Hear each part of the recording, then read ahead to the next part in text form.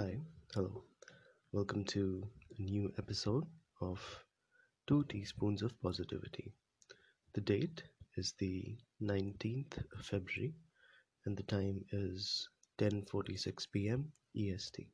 Now, before I begin, I would like to apologize the for missing an episode, essentially for missing an upload. I was recovering from mild food poisoning, and happy Valentine's Day, I guess, to everyone. And thank you so much for listening to the Rogue episode. I I put a lot of effort into that, so thank you. That means a lot. Anyway, let's get to our stories today.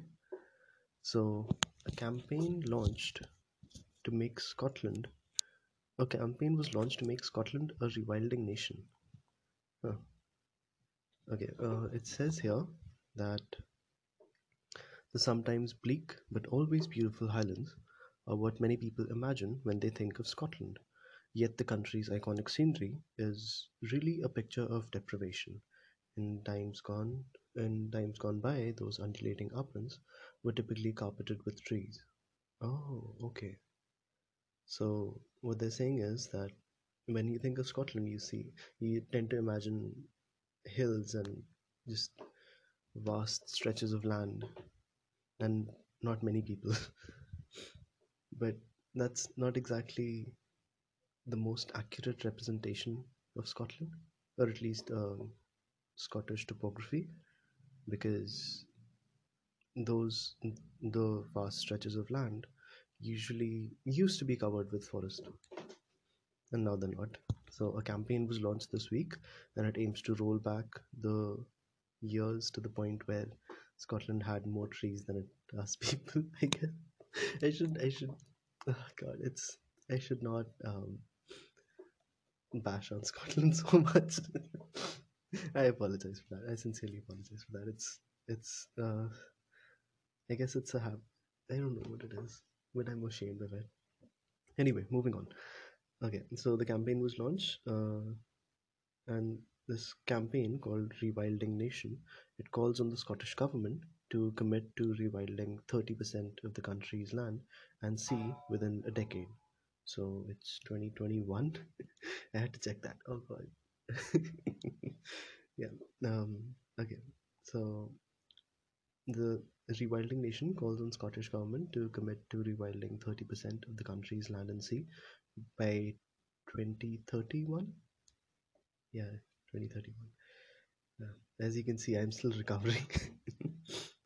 It comes as a poll revealed that 76% of Scots support rewilding. Okay, we have a statement here from Steve McElroy of the Scottish Rewilding Alliance.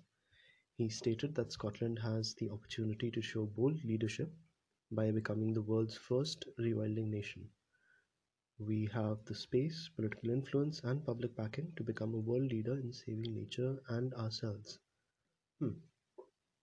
This is an interesting story because not only is it a positive one, it also I feel like it also hints at this divide that has been between Scotland and the UK. I I don't know how to talk about it without sounding divisive, but the first thing that I remembered after reading the story was the Prime Minister's what was it? The Prime Minister's tweet. She said that she said something about keeping the lights on and that we'll return. So Scotland wants to be a part of the EU, but it's a part of the UK. So and leaving it could have a lot of complications for everyone. But I feel like Scotland could maybe use its current position to to convince other um, to convince Wales, Northern Ireland, and England to essentially come over to the side, not to join the EU, but to um, what do you call it? to adopt greener practices at least. There is a lot about this issue that I don't really know, so I'm hesitant to say anything. But yeah, this is a really good story. I'd like to see uh, s- a better image of Scotland at least, because yeah, that does kind of bother me at times when people think of uh, Scotland and they just don't mention forests. Anyway, let's move on.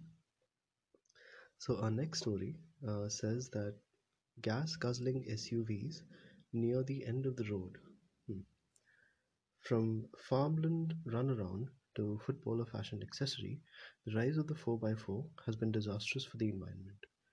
Uh, Analysis is a company, I believe, or it's a think tank. Think tank. God damn it. Okay. What is? I don't know what. Yeah, I don't know what it is. I think. Okay, so it's I think it's an arm of IEA. What is IEA? I sincerely apologize for the digressions, but I feel like at this point it's par for the course. Oh, it's the International Energy Agency. Okay, so the IEA conducted a study which suggested that SUVs were second only behind the energy sector as the biggest driver of global emissions increases between 2010 and 2018. So, yeah, that makes sense. I mean, between 2010 and 2018, the level of technology, the disparity between the level of technology, like I believe flip phones were the biggest thing in 2010. I could be wrong about this, but yeah, and now I think we've sent yet another probe to Mars, and Perseverance, right? I know like those things aren't exactly connected, but okay. How do I explain this? But I mean, I think you guys get the point, but I feel like I should explain more. Okay, so in 2010, flip phones were the biggest thing, and in 2000, it's in 2000, in this year, 2021. What's the big thing? I don't even know. God damn. I think wireless VR headsets, Oculus, Oculus Rift, I believe. So yeah, we went from flip phones to this, and it just shows how technology grows exponentially. So I understand that the energy sector being a big driver of global emissions, but that was that was only because the technology hadn't evolved to the point where it could uh, neutralize the emissions, and now it is. I mean, even if it's almost there, but yeah, it's a lot better than it was before. Anyway, let's move on. Okay, so the study conducted by the International Energy Agency, it says that one of the leading Chelsea tractor manufacturers, the Jaguar Land Rover, it announced this week that its entire range will be electric by 2030, with the UK government banning the sale of new petrol and diesel cars at the end of the decade. The firm had little choice. Nevertheless, the move is a win for the climate. Hmm.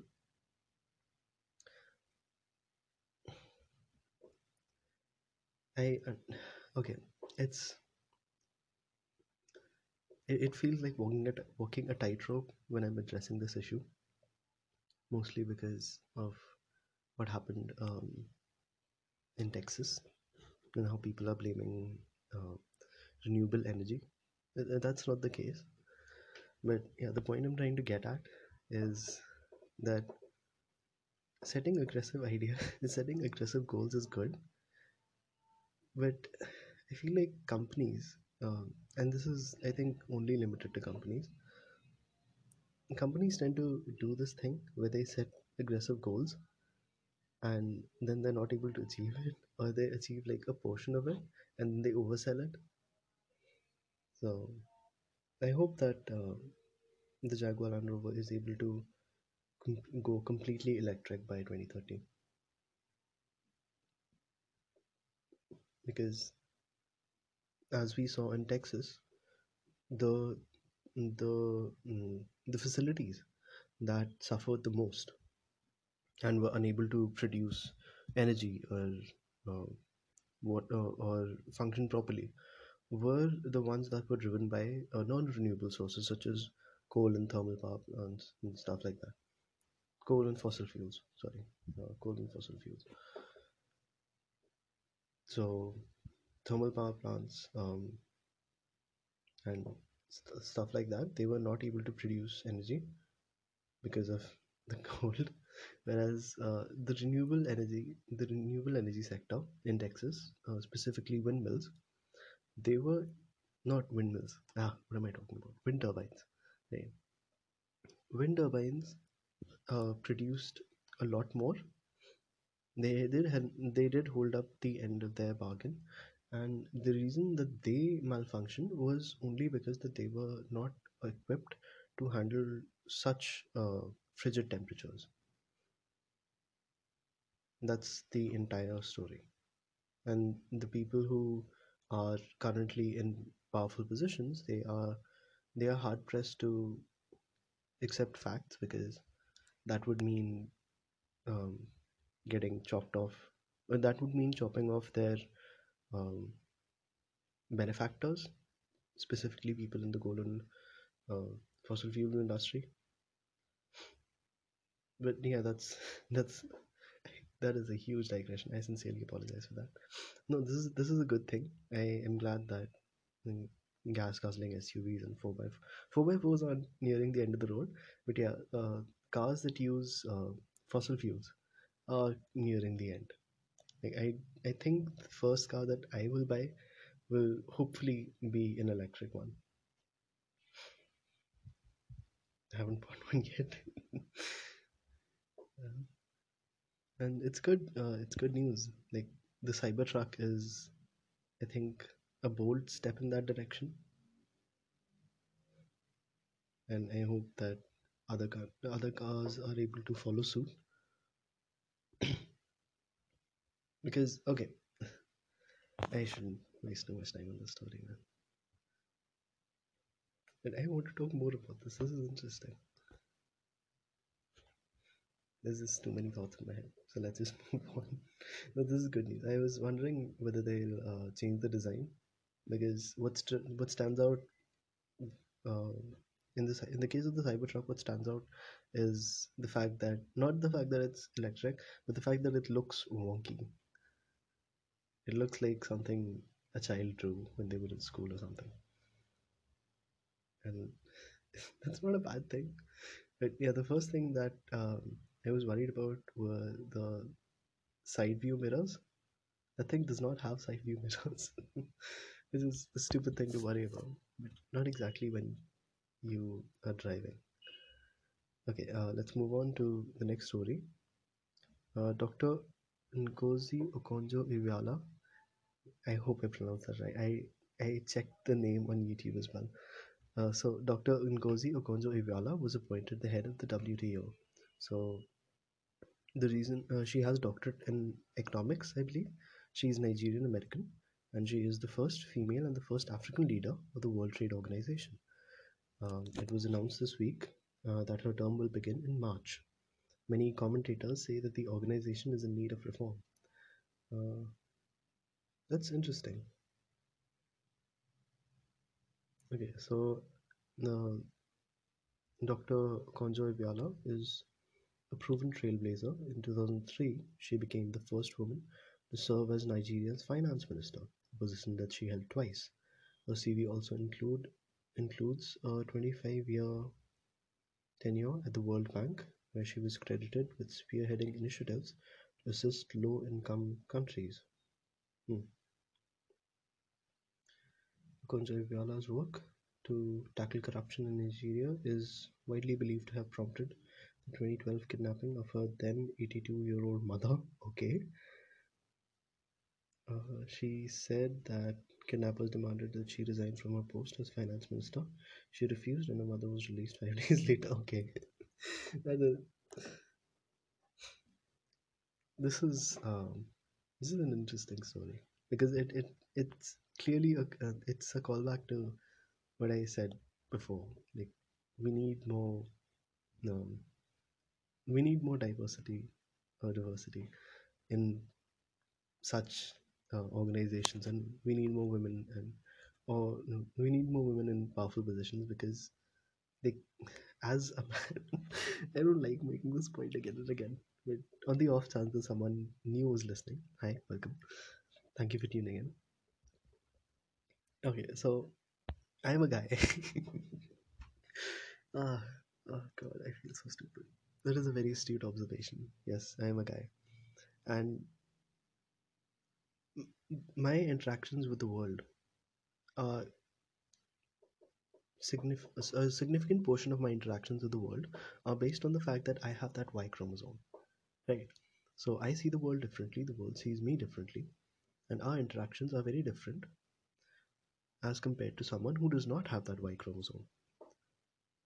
So the result of that is that I and other people who have that Y chromosome, when they are in positions of power, they are not able to see problems.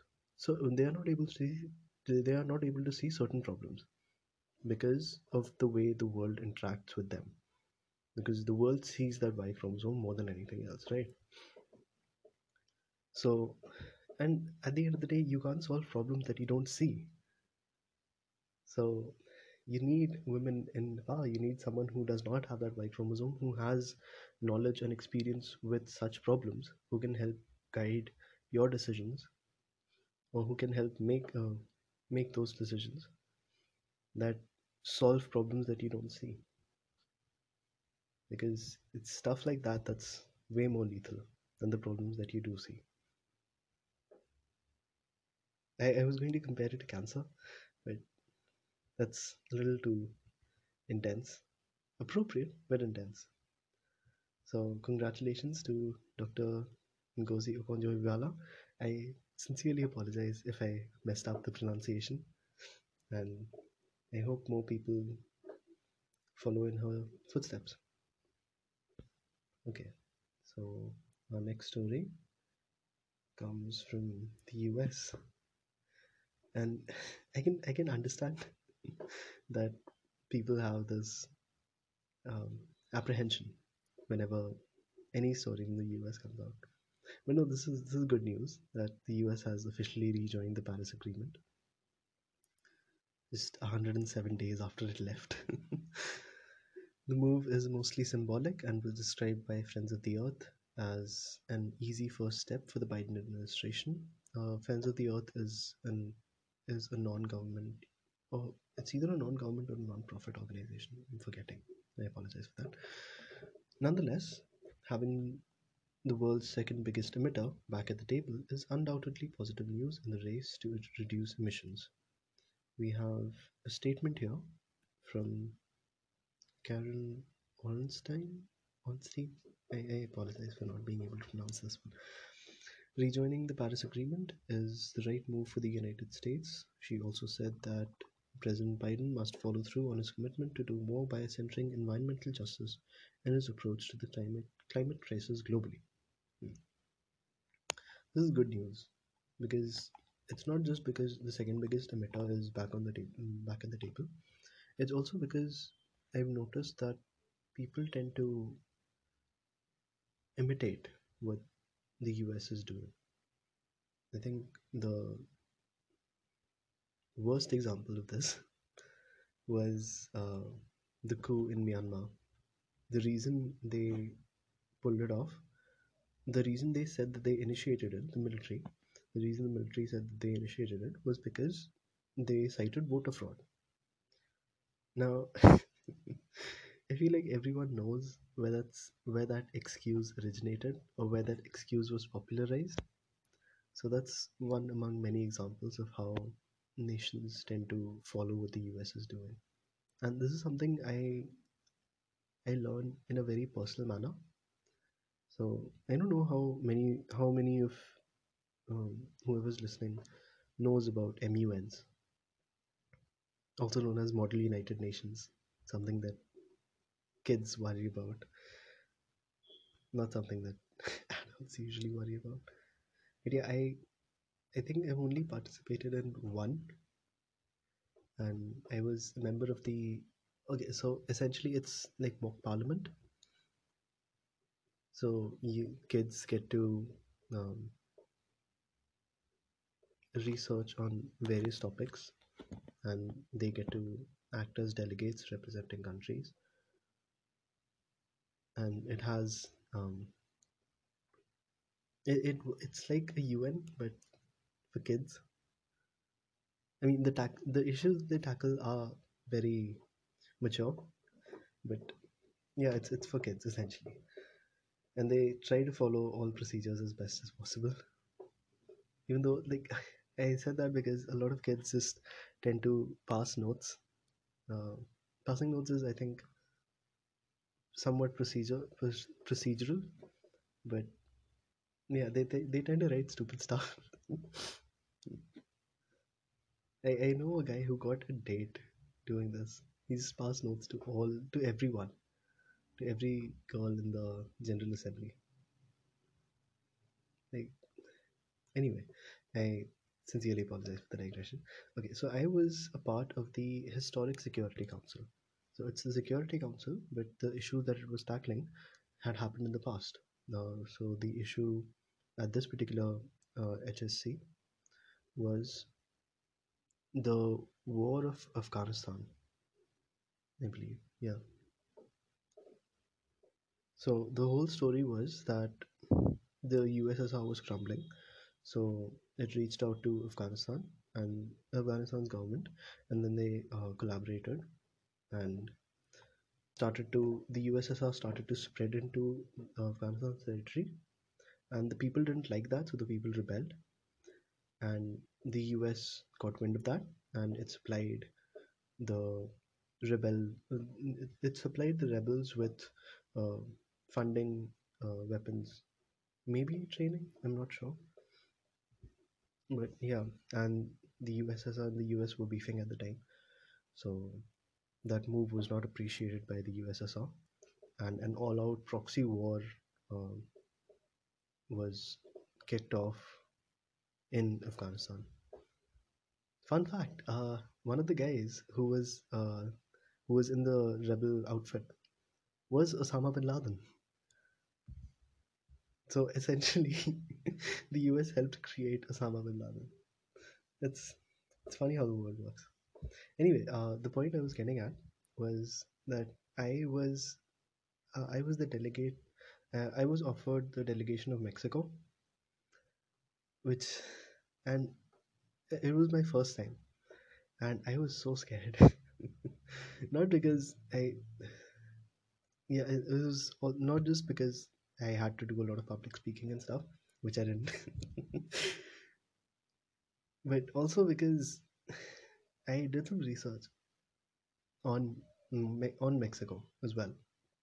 I read up on the issue. I prepared a speech that I was going to say, that I was going to read out on the first day, and then I thought, you know what, maybe I should read up on Mexico as well, and I did. And turns out, when this was happening, Mexico was in recession, and that heightened my fear so much because I was imagining that I'll be giving speeches and making an argument and making a case for myself and why the bloodshed must stop and why both the US and the USSR should remove their troops from Afghanistan. And I was so scared that someone was going to get up and tell everyone that I have no right to do that as a delegate of Mexico. I have no right to call on countries to move out of certain territories, especially when my nation's economic conditions are so horrible. Yeah. So yeah, the overthinking is it has been a very big part of my life.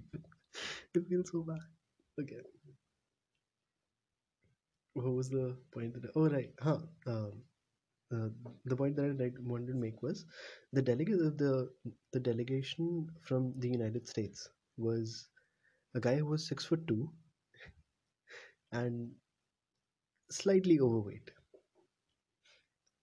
and I sat next to him on the first day.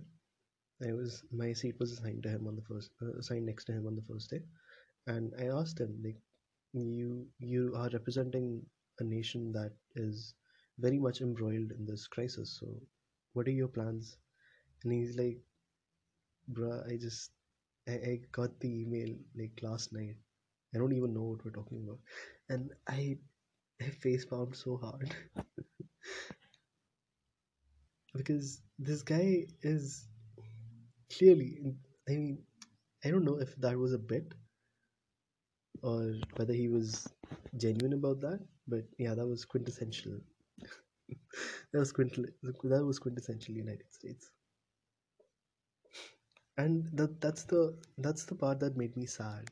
That people saw him not giving, not caring about the issue, and they followed suit. They just stopped caring. Like people didn't even. Some people just came on the first day. They didn't. So MUN goes for 3 days, right? They just came on the first day. They didn't come after that. They were like, yeah, we're not going to invest our time in this. We invested our money, but we're not going to invest our time in this. Oh God, I feel bad. Okay, I apologize for ruining the mood. But the point I was trying to make was positive. That the fact that US joined and the fact that the US will try to achieve all the goals they have set for themselves in the Paris Agreement will motivate other countries to follow suit. That's the other good thing about the Paris Agreement, that countries get to set their own goals and achieve them according to their time limits. And not being able to do that only leads to a little bit of shaming from other nations. No sanctions or anything harsh. So it's a very lenient agreement. Anyway, let's move on to, I believe, our second last story for the day. No, there's like three more stories to go. Yeah. Okay, so a super plant was found to absorb air pollution. Uh, it says here that after revealing that front gardens in the UK are getting greener following years of neglect, scientists at the Royal Horticultural Society, the RHS, had more positive news this week. They have they have identified a super plant that can suck up air pollution. Hmm.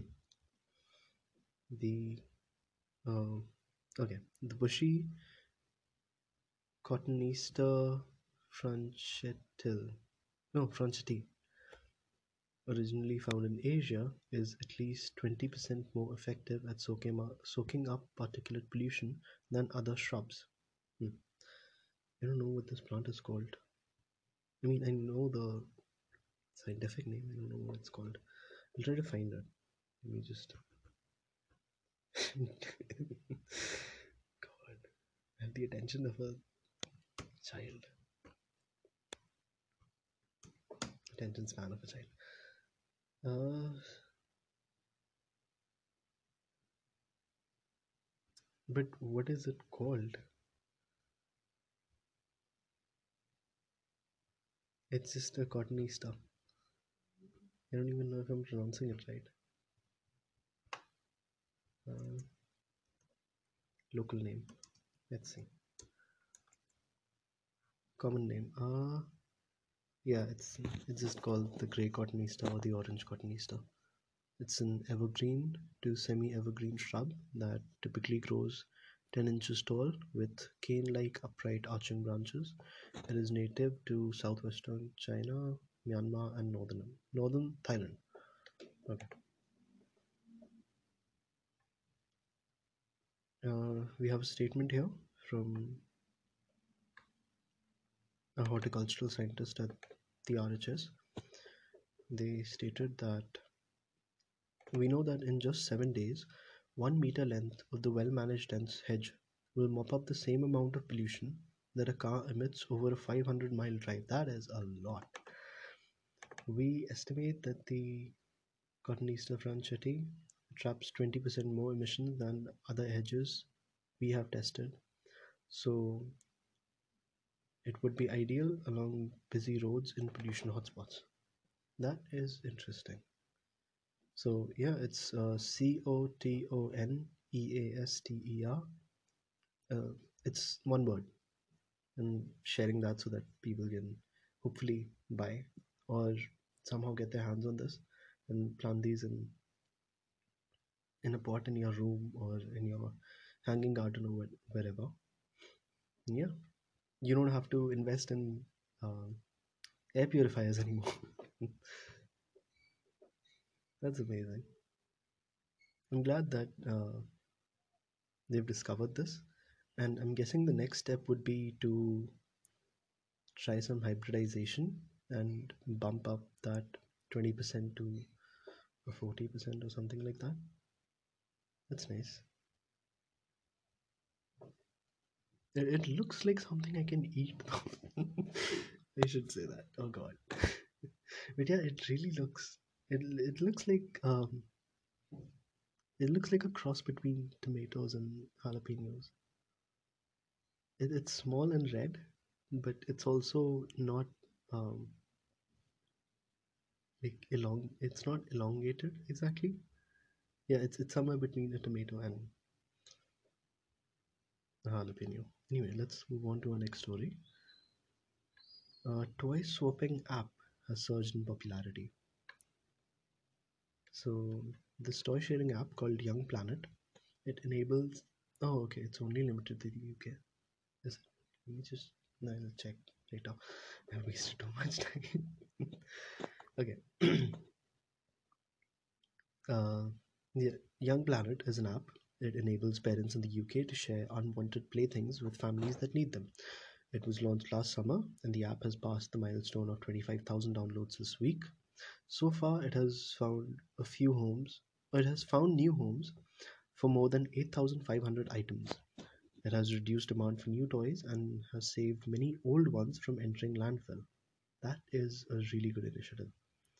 Uh, the co-founder of this, Jason Ash, he had a statement. He said, although our primary goal is to help families become greener, Young Planet is also helping parents receive items that they couldn't otherwise afford in these tumultuous times. That is amazing. That is a really good story. I still have. So I I think the first time I heard about this was in Polar Express. Was in the movie Polar Express. God, that movie was just nightmare fuel. Yeah, it released in 2004. I saw it like a year later or something. I remember I saw it when my brother was born. My brother was born in 2000. No, when my brother was 2 years old. Yeah, he was born in 2003. Yeah, I saw it in 2005. So there's this scene in which Tom Hanks, the train conductor, talks to this girl, and he says something about re-bicycling. He's talking about refurbishing toys and giving them, re-gifting them, or recycling them.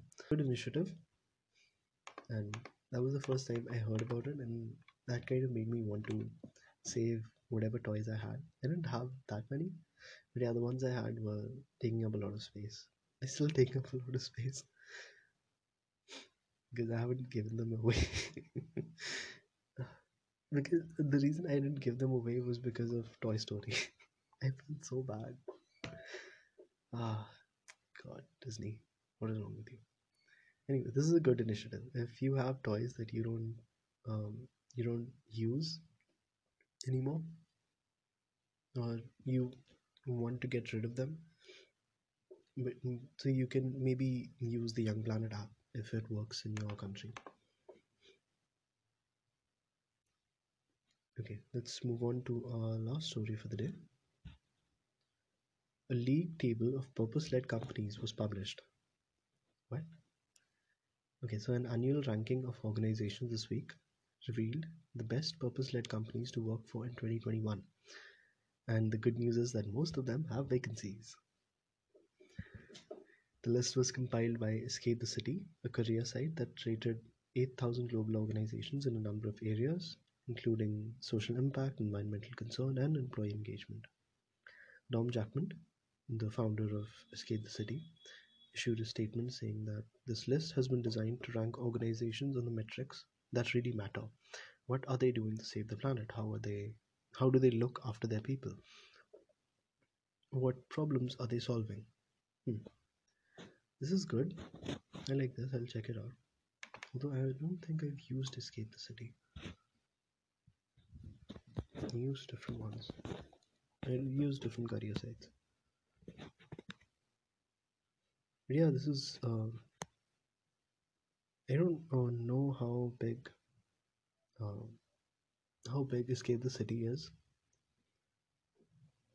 because if it's big enough, then this can be potentially damaging for companies, or at least their reputations and images. It's good because that will force them to either innovate, re-innovate, or find new ways to appeal to the broader base, and maybe do something towards tackling climate change and stuff like that. So it's good news. I'm glad they did it. And yeah, if you're looking for a job, you can go to Escape the City. I am starting to realize that it this particular episode seems to have a lot of plugs, even though I'm not sponsored by any of them. Oh God. See, this is what happens when this is what happens when I take too many breaks. Anyway, yeah, that was it. That was the whole slew of stories for this week. That was nice. We we talked about Scotland's rewilding campaign. We talked about SUVs, gas fueled SUVs. Nearing the end of the road, we talked about Dr. Ngozi Okonjo-Iweala, yeah, and then the US rejoining the Paris Climate Agreement, Superplant, toy swapping app, Young Planet, and Escape the Cities list. That's a lot of good things that happened in a matter of 7 days. Well, 14 days, I guess. But yeah, it's good news. Anyway, uh, thank you. That is it for our segment, 2 teaspoons of positivity. I would like to thank the one person listening to this.